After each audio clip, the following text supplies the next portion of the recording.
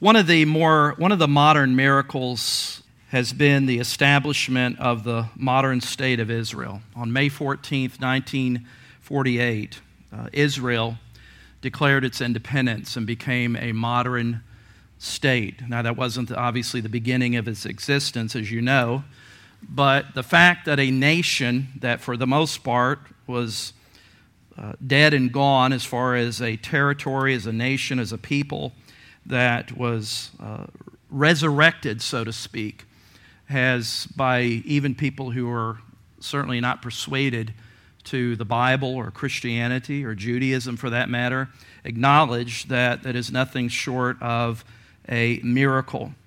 There's really no natural explanation for how a tiny group of people, in comparison to other people groups around the world, twice exiled from their land, persecuted repeatedly for centuries, how that they could still be around today.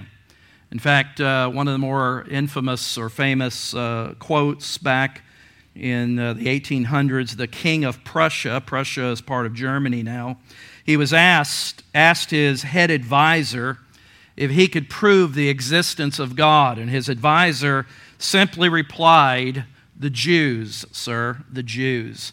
And what he was saying was that the perpetual, continual existence of the Jewish people is certainly something that draws our attention to the fact of the God who called them.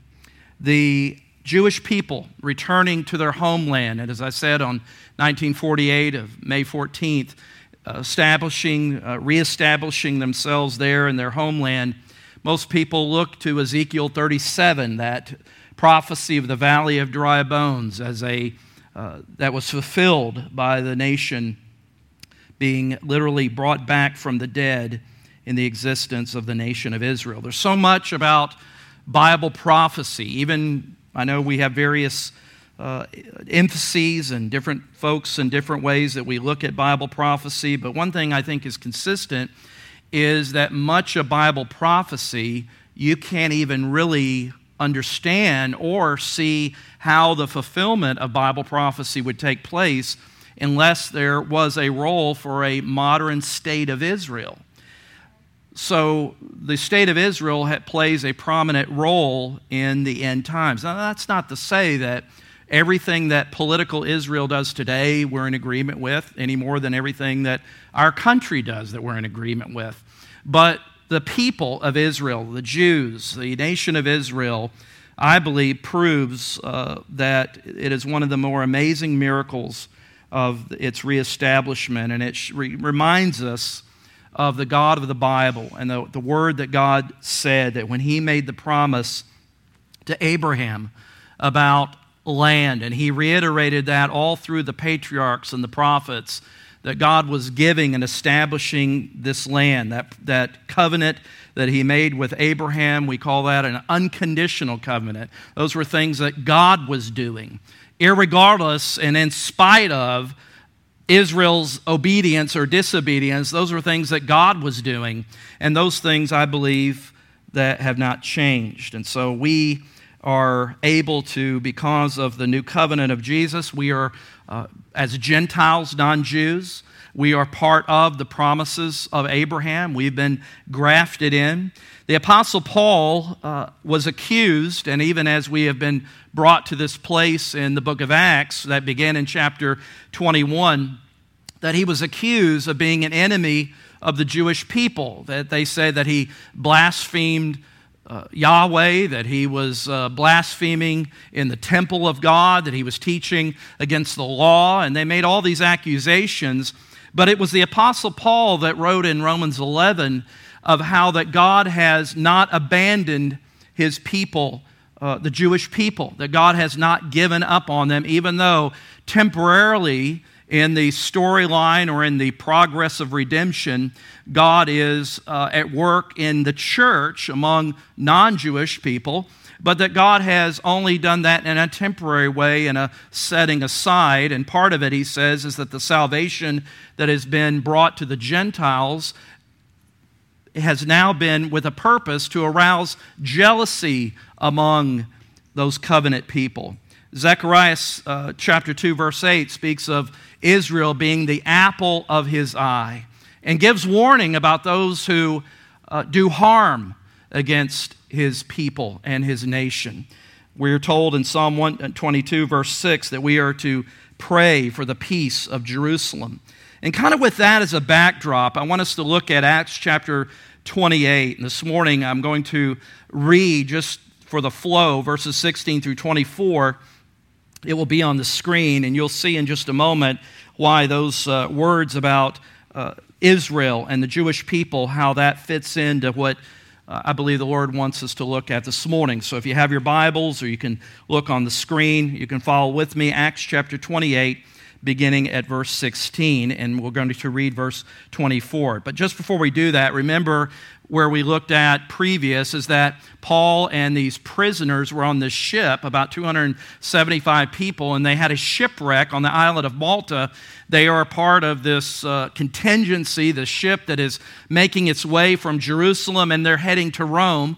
But last week we looked at how that ship encountered destruction because of a large storm, and they found themselves temporarily on this island where God used the ministry of the Apostle Paul on this island. And so now they're been there for several months. Things are now back. They're able to have a vessel where they are to continue. Paul is heading to Rome. He has been under arrest, and he has said that he wants to take his case to Rome as a Roman citizen. Even though he's Jewish, he was born in Tarsus, which was a Roman territory, and he has the legal rights of a Roman citizen. And so false accusations by those in Jerusalem that, as I said, they wanted to say that he was an enemy of Israel, that he was an enemy of the temple, he had blasphemed the law, etc., etc. False charges that even the authorities there in Jerusalem couldn't even substantiate, but because Paul appealed to Rome to hear his case. But part of it is strategy, because you remember God told the Apostle Paul that he would preach the gospel not just in Jerusalem, but ultimately where? In Rome. And that began the gateway of the gospel going forth throughout what we know as Europe. And we are, by and large, most of us are recipients of that gateway of going to the ends of the earth. Jesus said that the power of the Holy Spirit will come upon you, Acts 1:8, and you will be my witnesses in Jerusalem, Judea, Samaria, and to the ends of the earth. Paul is making way into what would be considered the ends of the earth in this time period. And Rome is his final destination. Church history, Acts 28, ends kind of abruptly, but church history is pretty consistent that the Apostle Paul was executed in Rome. And so we see this is Paul's final destination. With that, look with me at verse 16. And when we came into Rome, he's arrived into Rome now, the ship with all these prisoners, Paul was allowed to stay by himself with the soldier who guarded him. After 3 days, he called together the local leaders of the Jews, and when they had gathered, he said to them, "Brothers, though I have done nothing against our people or the customs of our fathers, yet I was delivered as a prisoner from Jerusalem into the hands of the Romans. And when they examined him, they wished to set him at liberty, because there was no reason for the death penalty in my case. But because the Jews objected," he said, "I was compelled to appeal to Caesar, the Rome as a Roman citizen, though I had no charge to bring against my nation. For this reason, therefore, I have asked to see you and speak with you, since it is because of the hope of Israel that I am wearing this chain." And when they said to him, "We have received no letters from Judea about you, and none of the brothers coming here has reported or spoken any evil about you, but we desire to hear from you what your views are. For with regard to this sect," meaning Christianity, "we know that everywhere it is spoken against," which is interesting that even now in Rome they had heard of Christianity, at least some information about it. Verse 23, "When they appointed a day for him, they came to him at his lodging, where he was staying in great numbers. Notice, from morning till evening, Paul expounded to them testifying to the kingdom of God and trying to convince them about Jesus, both from the law of Moses and from the prophets. And some were convinced by what he said, but others disbelieved. Not much has changed, right? That still happens. But this morning, I want us to zero in on verse 20, something that, as I was looking at this, it just struck me, and I just couldn't get away from this phrase. Verse 20, Paul says, "For this reason, therefore, I have asked to see you and speak with you." And notice, since it is because of the hope of Israel, that I am wearing this chain. And it was that phrase, the hope of Israel, that I just kind of couldn't move from, that I just saw it, and I wanted to expound on that a little bit this morning, and that's going to be our focus, the hope of Israel, and to unpack that and the significance of what Paul meant by that phrase. The hope of Israel, real simply, is the hope of Messiah. Jesus, the Messiah, is the hope of Israel. Now you notice, as Paul's habit was, anywhere he traveled, and we see this all through the book of Acts, is that as he traveled, that he always met with the local Jewish brethren wherever he went. Just by memory, Acts chapter 17, we often think of Acts chapter 17 with that proclamation of the gospel there at the Areopagus, Mars Hill, where he was in Athens among the Greeks, and he's talking with the philosophers. But prior to that, he began in Thessalonica in chapter 17. And then, again, this was his habit all the way through, is he would meet with the Jewish brethren wherever they were in their synagogues, most usually. And that was a very biblical concept, because Paul would write later in Romans chapter 1, verse 16. Remember the phrase or the scripture where he says, "I'm not ashamed of the gospel, for it is the power of God for salvation to everyone who believes." And now you know to the rest of it, to the Jew first and also to the Greek. That the gospel was to the Jew first and then to the non-Jew, the Gentiles, the Greeks. And so the Greeks, the Gentiles, that's everyone else.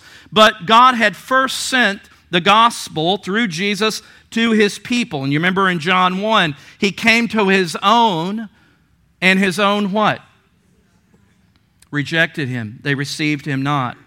And we are now part of the covenantal blessings. We are part of the new covenant. Jesus said that in the Luke's account of the Last Supper, he talks about the cup that is poured out for you as the new covenant in my blood. Hebrews 9 says that Jesus is the mediator of a new covenant. The Bible says that we are ministers of the new covenant. 2 Corinthians 3:6. So we are part of the new covenant, where as non-Jews we are grafted in. We are brought into the family and the purpose of greater Israel. But this morning, let's unpack this little statement and draw some insight from the Word of God, maybe refresh ourselves around the wonderful reminder and truth of the promise of Messiah. Jesus is Messiah. He's our Messiah, and that the hopes of Israel first and the hopes of non-Jews, that we all have our hope anchored in the Messiah named Jesus. But let's pray once again as we open the Word of God. Father, we just are grateful for your holy word. We thank you that it is given to us without flaws and errors, that it is a reliable, sure record of your will and your purpose. Let us hear your voice today through your written scripture. Let it, the word of God, minister to our hearts today, Lord, as we are pointed to, as we are encouraged concerning our only hope, and that is our hope in Jesus. And we pray these things in Jesus' name. Amen. This morning, I want us to look at three things, three components of the hope of Israel, this messianic hope that Paul said, this is the reason. This is why I'm in chains. This is the reason, is because I've come to, because I'm talking about the hope of Israel. This is why I am a prisoner, is because of the hope of Israel. We want to look at the hope of Israel foretold, the hope of Israel fulfilled, and last we'll look at the hope of Israel future. But notice first of all, the hope of Israel foretold. Verse 23, a little later down, Paul says that when they had appointed a day for him, they came to him at his lodging in greater numbers from morning till evening. It says that he expounded to them, as he talked about the hope of Israel, he expounded to them, testifying to the kingdom of God and trying to convince them about Jesus, both from the law of Moses and from the prophets. We would kind of, in our vernacular, we would say that Paul opened the Old Testament because that was the scriptures that they had, was the Old Testament scriptures. This was not Paul, some novelty that Paul concocted, this idea about the gospel and the new covenant. This wasn't just some thing that he invented, like Joseph Smith invented, the whole Mormonism myth. No, this was something that he said in Galatians 1, verse 12. He said, I did not receive it from any man, nor was I taught it, but I received it, talking about the gospel, I received it through revelation by Jesus Christ. So this foretelling of the hope of Israel, of the coming of Christ, Jesus, we're reminded in Deuteronomy 18:15. Some of these won't be on the screen. I'll just say them as reference. But Moses foresaw, looked by the Holy Spirit and saw and said this, that the Lord your God will raise up for you a prophet like me, speaking of Jesus, from among you, from your brothers, and it is to him you shall listen. So Moses, prophetically through the Holy Spirit, looked and saw that there would be one who would be raised up, he said, who would be in a type, Moses rather was a type of this deliverer. There would be ultimately an ultimate deliverer. There would be a deliverer that ultimately would deliver you from the greatest of bondages, not Egypt, the greatest of bondages, and is the bondage of our sin. But the messianic hope actually was foretold before Moses. And I'll point you back to Genesis chapter 3, maybe some familiar verses that we see even here in humankind's darkest hour of rebellion against God. We see a glimpse, a snapshot, a preview of coming attractions. And I'll begin at verse 10 of Genesis chapter 3. And it says that, and we pick up kind of midway here, that in verse 8, it talks about how the Lord God and how the man, Adam and Eve, that heard the sound of the Lord God as he was walking in the garden in the cool of the day. And it says that because of their sin, they hid from the Lord. They hid from him among the trees of the garden. Have you ever tried to hide from God? How does that work out for you? It doesn't work out too good. But we'll look down to verse 10, and so that we pick it up kind of midway. And he answered, and Adam said, I heard you in the garden speaking to the Lord. I'm reading from the NIV here. He answered and he said, I heard you in the garden speaking to the Lord, and I was afraid because I was naked, so I hid. And the Lord said to them, who told you that you were naked? Have you eaten from the tree that I commanded you not to eat from? The man said, the woman, she's the blame. She's the reason. This woman, notice he says, not only this woman, but the woman you put here, God. So I'm really kind of putting it back on you. But he says, the woman you put here with me, she gave me some fruit from the tree, and I ate it. Then the Lord said to the woman, what is this you have done? The woman said, the serpent. Everybody's blaming somebody. The serpent deceived me, and I ate. And now to look at this carefully, verse 14, how the Lord, Yahweh, is focusing now in this curse, he said to the serpent, which was just a manifestation of Satan. The Lord God said to the serpent, because you have done this, cursed are you above all livestock and all wild animals. You will crawl on your belly, and you will eat dust all the days of your life. But verse 15 is where we want to draw attention to. And the Lord says, in the midst of this curse, he said, and I will put enmity, that's hostility, bad blood. I will put enmity between you, speaking to the serpent, and the woman, and between your offspring, the woman, and between Satan, your offspring, and hers. And notice what it says about her offspring. Again, looking future, this offspring will crush your head, and you will strike his heel. Now, again, I recognize that may be a little difficult on face value, and sometimes a helpful note is important. If you have John MacArthur's study Bible, he has a helpful brief note there that he says and reminds us that in verse 15, we see a snapshot, a preview of coming attractions that we could easily call the first gospel, the first little prophetic hint that God was going to bring forth one who would be the one who would redeem those under the curse. He said that this one, prophetically speaking, and its outcome between your seed, Satan and unbelievers who were called Jesus said in John 8:44, he calls them the children of the devil, that seed. He says, between your seed and her seed, you see that differentiation there, between her seed, which is Messiah, Christ, a descendant of Eve,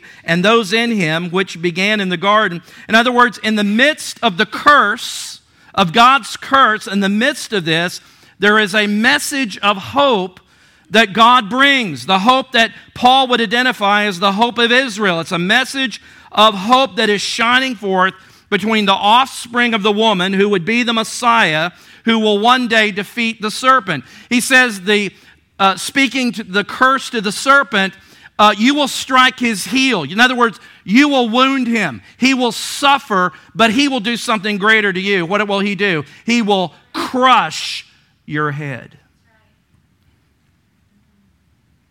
The hope of Israel foretold.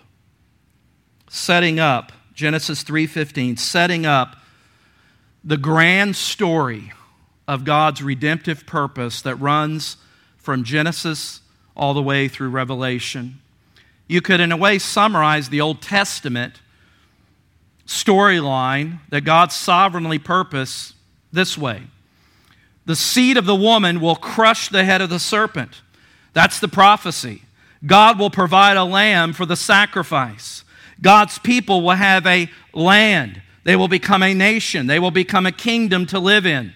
That kingdom will be ruled by someone sitting on David's everlasting throne. Israel, as a nation, will be a source of blessing to the entire world. That is what God's purpose and plan is. Jesus said this in talking about the importance of the foretelling of the Old Testament and how that everything foretold and pictured his coming in Luke chapter 24, verse 27. It says, and remember, this is the resurrected Jesus. He's on the road to Emmaus. He encounters a couple of disciples leaving Jerusalem. And just in the middle of this, he makes this statement, or Luke, the author, in recounting this, says, and Jesus, beginning with Moses and all the prophets. That sounds like what Paul said earlier in verse 23, that Moses and all the prophets. In other words, the Old Testament, he beginning with Moses, the first 5 books and the prophets, again, just shorthand for the Old Testament terms, Jesus interpreted to them or showed them in all the scriptures what? The things concerning. So who is the hero of the Old Testament? Jesus. Who's the hero of the New? Jesus. Who's the hero of the Bible? It's Jesus. He is front and center. We get sidetracked between Abraham, Isaac, and Jonah, and a whale, and all these in between, and all of those are just props of the stage that are setting the stage for the hope of Israel, the Messiah. I love the fact of how Jesus reminds us of how he's the theme of the Old Testament and how every Old Testament book has the theme of Christ. In Genesis, he's portrayed as the seed of the woman. Exodus, the Passover lamb. Leviticus, the high priest. Numbers, water in the desert. Deuteronomy, he becomes the curse for us. Joshua, he's the commander of the army of the Lord. Judges, delivers us from injustice. Ruth, our kinsman redeemer. 1 Samuel, all in one, prophet, priest, and king. 2 Samuel, king of grace and king of love. 1 Kings, a ruler greater than Solomon. 2 Kings, the powerful prophet. 1 Chronicles, son of David that is coming to rule. 2 Chronicles, the king who reigns eternally. Ezra, the priest who proclaims freedom. Nehemiah, the one who restores what is broken down. Esther, the protector of his people. Job, mediator between God and man. Psalms, our song in the morning and in the night. Proverbs, our wisdom. Ecclesiastes, our meaning for life. Song of Solomon, author of faithful love. Isaiah, suffering servant. Jeremiah, the weeping Messiah. Lamentations, he assumes God's wrath for us. Ezekiel, son of man. Daniel, the stranger, the third man, the fourth man in the fire with us. Hosea, faithful husband, even when we run away. Joel, he is sending his spirit to his people. Amos delivers justice to the oppressed. Obadiah, judge of those who do evil. Jonah, the greatest missionary seeking the lost. Micah, he casts our sins into the sea of forgetfulness. Nahum proclaims future world peace that we cannot even imagine. Habakkuk crushes injustice. Zephaniah, the warrior who saves. Haggai restores our worship. Zechariah prophesies a Messiah pierced for us. Malachi, son of righteousness, who brings healing. Jesus is the theme of the Word of God. Amen. So we see the hope foretold, but notice with me, secondly, the hope of Israel fulfilled. Fulfilled. Jesus said in Matthew 1, and this is as you read the Gospels, especially the three, what we call the synoptic Gospels, Matthew, Mark, and Luke, but especially Matthew, because Matthew's audience is a Jewish audience, as you see him continually writing and saying how this was done that this scripture would be fulfilled. This was done that this would be fulfilled. This was done that this would be fulfilled, showing and linking to Matthew's Jewish audience that Jesus fulfills the Old Testament prophetic scripture. One example in Matthew 1, verse 20 through 23, Jesus says, "But as he considered these things, behold, an angel," actually this is at the very beginning, which isn't too far away. Well, these are verses that we'll hear about, usually in December, but we don't have to wait till December to talk about them. And so the Bible says, "But as he considered these things, Joseph, behold, an angel of the Lord appeared to him in a dream, saying," Joseph, the earthly stepfather of Jesus, "Joseph, son of David, do not fear to take Mary as your wife, for which is conceived in her is from the Holy Spirit.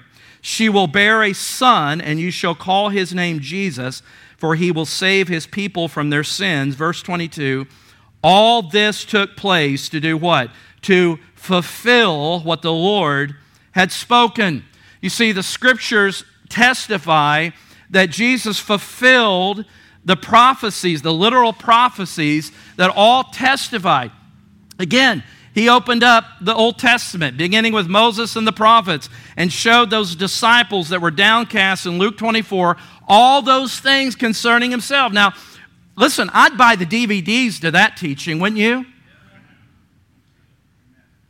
I'd want to be there. Maybe someday we'll get to hear that in the presence of the Lord. Imagine him just walking us through Genesis, all those things, and saying, "See, here I am, and pointing us all those things." That's why it's kind of amazing when these shepherds and these ones came into Jerusalem and they were inquiring about the birth of this king, because their calculations, they surmised that it was about the time, and based upon, again, if you study the history going back to Daniel, and the religious folks, and of course Herod was paranoid about anybody challenging his throne, and he heard that there's a king. All of a sudden he was real interested. But the people that should have known the most about the coming of Jesus and his birth should have been the ones that were the guardians of the Word of God in that period, but they were kind of indifferent. It was these unlikely ones, not even Jews by ethnicity or birth, that came looking for the Messiah. Don't be surprised that the people that are the most desirous and seeking after Messiah ain't the church folks. Have you found that to be true? It's people that perhaps in our prejudice and arrogance we've written off. That's why Jesus always found company among the poor versus the elite and the rich. The hope of Israel is fulfilled in Scripture. Multiple references. Even I was thinking about when Jesus came to his hometown. Luke records this in Luke chapter 4. He came to his hometown of Nazareth, and remember he was in the synagogue, and he walked up to do a reading from the synagogue, and he opened the scroll to Isaiah chapter 61. And as he began reading, before he began reading, or afterwards, as he read Isaiah 61, he concluded by saying, he actually began, Today, he says, right before he opened up Isaiah 61, he began by saying, Today, the Scripture has been fulfilled in your hearing. Now, that was a pretty bold thing to do, right? Imagine what kind of response I'd say, well, turn over to Psalms 22. Hey, that was about me. Sean and Jim couldn't get up here fast enough, and maybe Billy Ray, and you think, well, he's lost his mind. Jesus, imagine, and if you see what happened there, when Jesus, because first of all, he went into his hometown. Jesus even acknowledged a prophet has no honor in his own country. And if you read what took place, they were angry and mad. But Jesus, what was he doing? He was demonstrating that he, the hope of Israel, had fulfilled the Scripture. And he said, today, this has been fulfilled in your hearing. Imagine the impact that was. The hope of Israel. Even when Mary and Joseph brought the baby Jesus into the temple, they encountered a man by the name of Simeon that Luke 2:25 said that he was a man who was righteous and devout. And it says that he was waiting, I love this, he was waiting for the consolation of Israel. Isn't that a great phrase? He was waiting for the hope of Israel. Only one person has fulfilled all Old Testament messianic prophecies, and that's Jesus. In Josh McDowell's book, I've had quite a long time, and it's had multiple printings and should be a part of your library. It's very helpful. Is Evidence That Demands a Verdict. So many information, so much in there. But in this, he talks about how the Bible's Old Testament, the reason it's such a value and importance for believers is because it contains an estimate over 300 predictive prophecies concerning the coming of Messiah, coming of Jesus. These are like threads of a tapestry that show the messianic credentials of Jesus. A lot of people, even Gamaliel, remember in the book of Acts, he even acknowledged, look, there's been a lot of people that come through claiming to be prophets and Messiah, and they died off. Remember he told that to the other Pharisees, and if this movement is of God, there's nothing you're going to be able to do to stop it if it's of God. And so there's been just like in our day, there's always people that come along making claims, but it's only Christ who fulfilled all these prophetic promises and predictions. The Old Testament, you can almost say, is like an intricate jigsaw puzzle where the numerous pieces on their own don't make any sense. But until they are assembled enough that they begin to fill out the picture, the intended picture, and this is why the New Testament provides such an important role as like a decryption key that unfolds what is perhaps in shadows and types in the Old Testament. All of a sudden, when we get to the New Testament and Jesus begins to reveal those things concerning himself, and books like Hebrews and Paul, it's all of a sudden, it's like this dim room. I said this illustration Wednesday. It's like this dim room. We can make out something on the mantle. We can make out some pictures. We can make out some furniture. But we really can't see very clearly until all the lights are turned on and the curtains fling open and the light comes in. We see detail and colors and we see things in much brighter array than we could see before.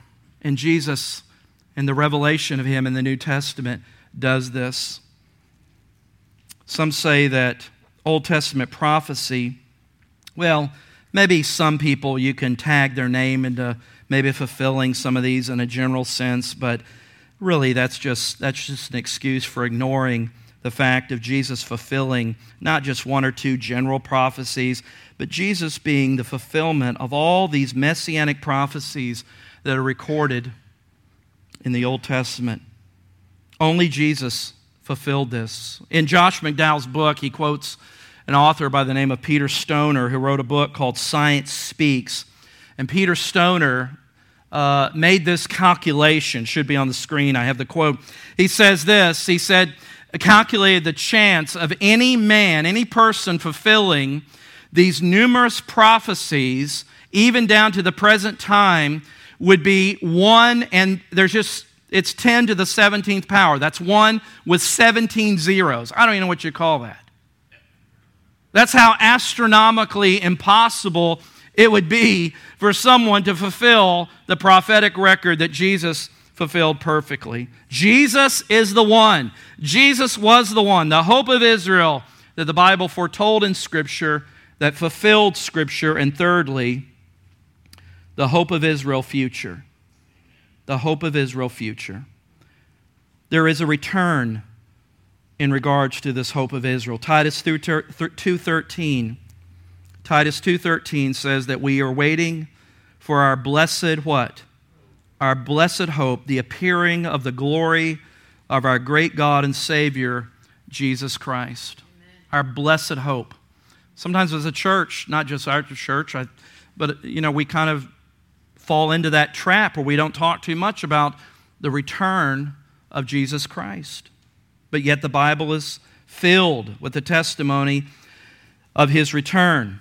And like if we had a powerful telescope, the Bible is focused around one central theme. Beginning at Genesis, everything in Scripture moves along in pointing and fulfilling this one theme, this one person, and that is Christ. It is to fulfill and establish that Jesus Christ is the rightful ruler over all of God's creation.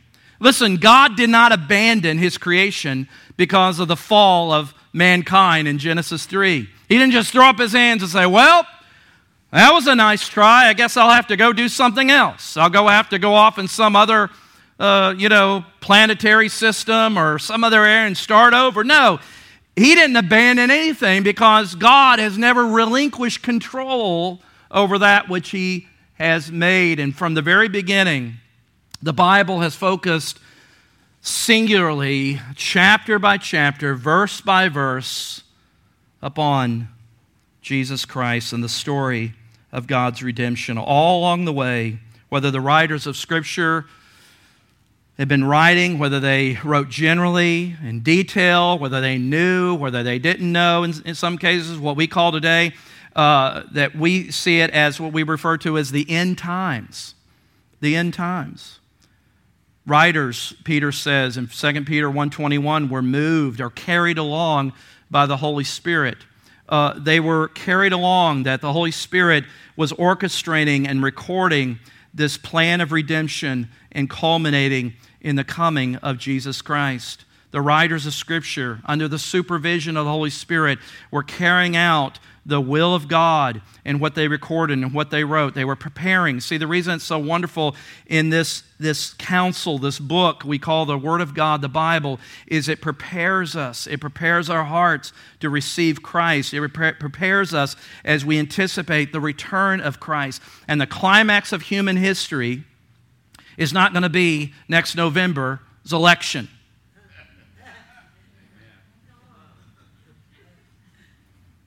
The climax of world history is when Jesus returns to do physically what He is already doing from heaven, and as to rule over this world literally from His throne in Jerusalem. I take that literally.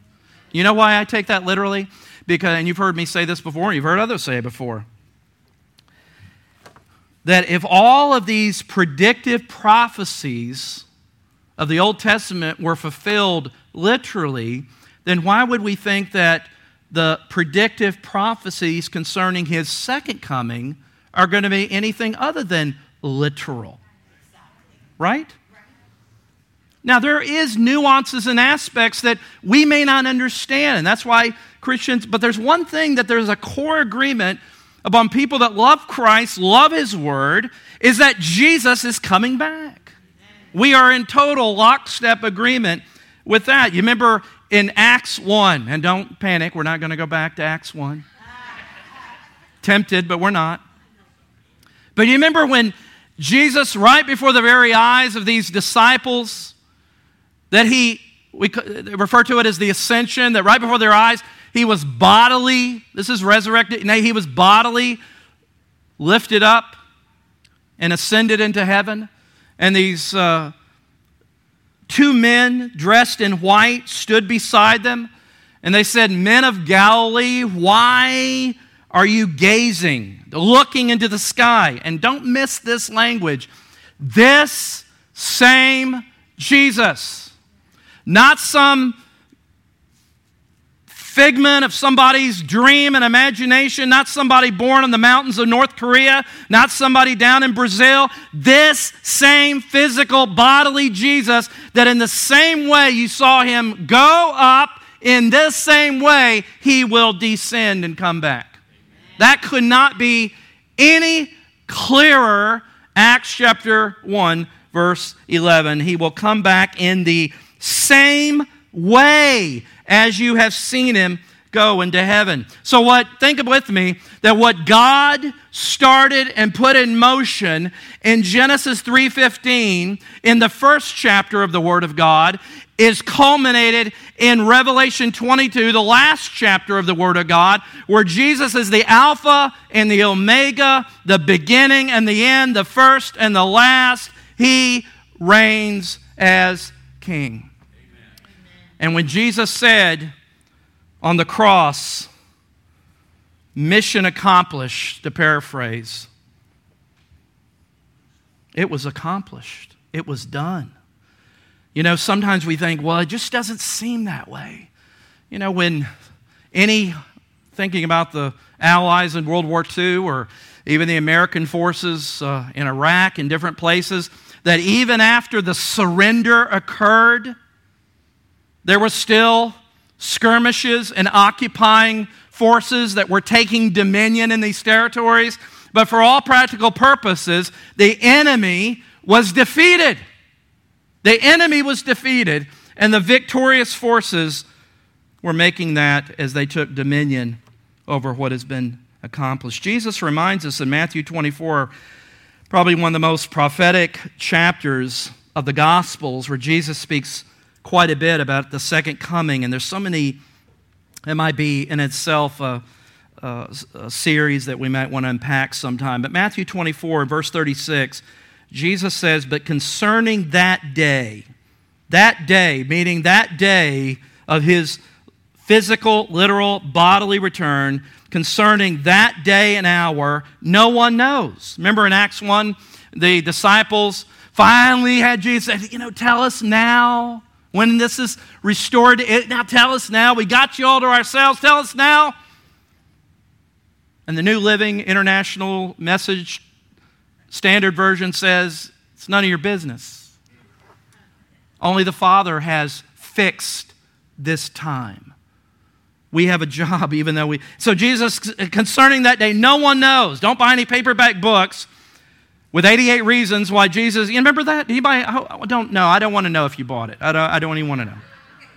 Hopefully you throw it away with all your Y2K library.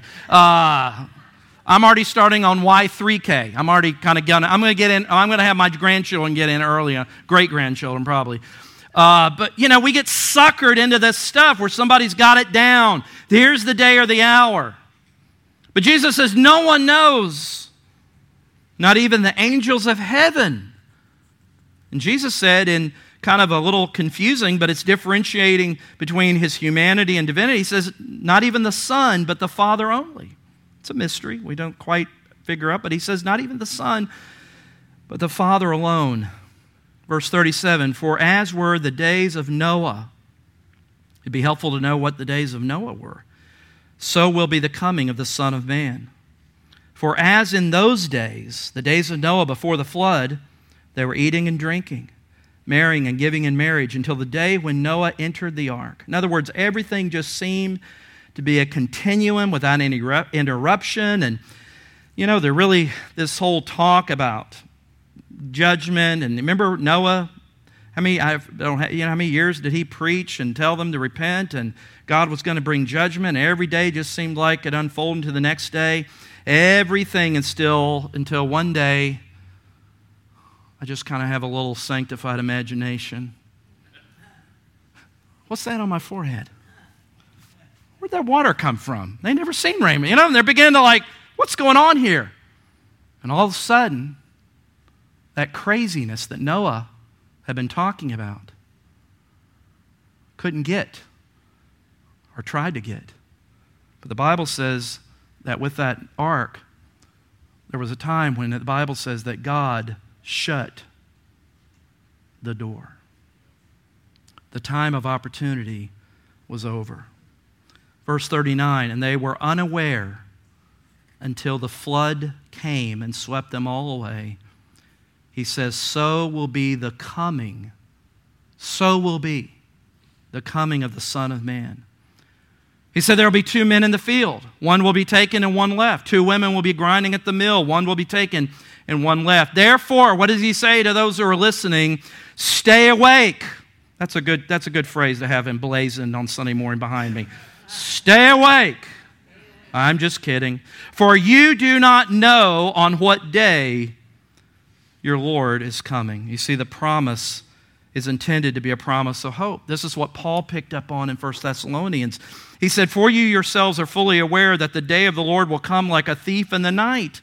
While people are saying there's peace and security, then sudden destruction will come upon them as labor pains come upon a pregnant woman, and they will not escape. So then, verse 6, let us, believers, not sleep. Talking about spiritually, obviously, as others do, but let us keep awake and be sober. Let us pay attention and be people who are looking and anticipating His return. Now, the reality is that some of us, every generation really since Jesus ascended has anticipated and believed that they were living in the last days. Every generation.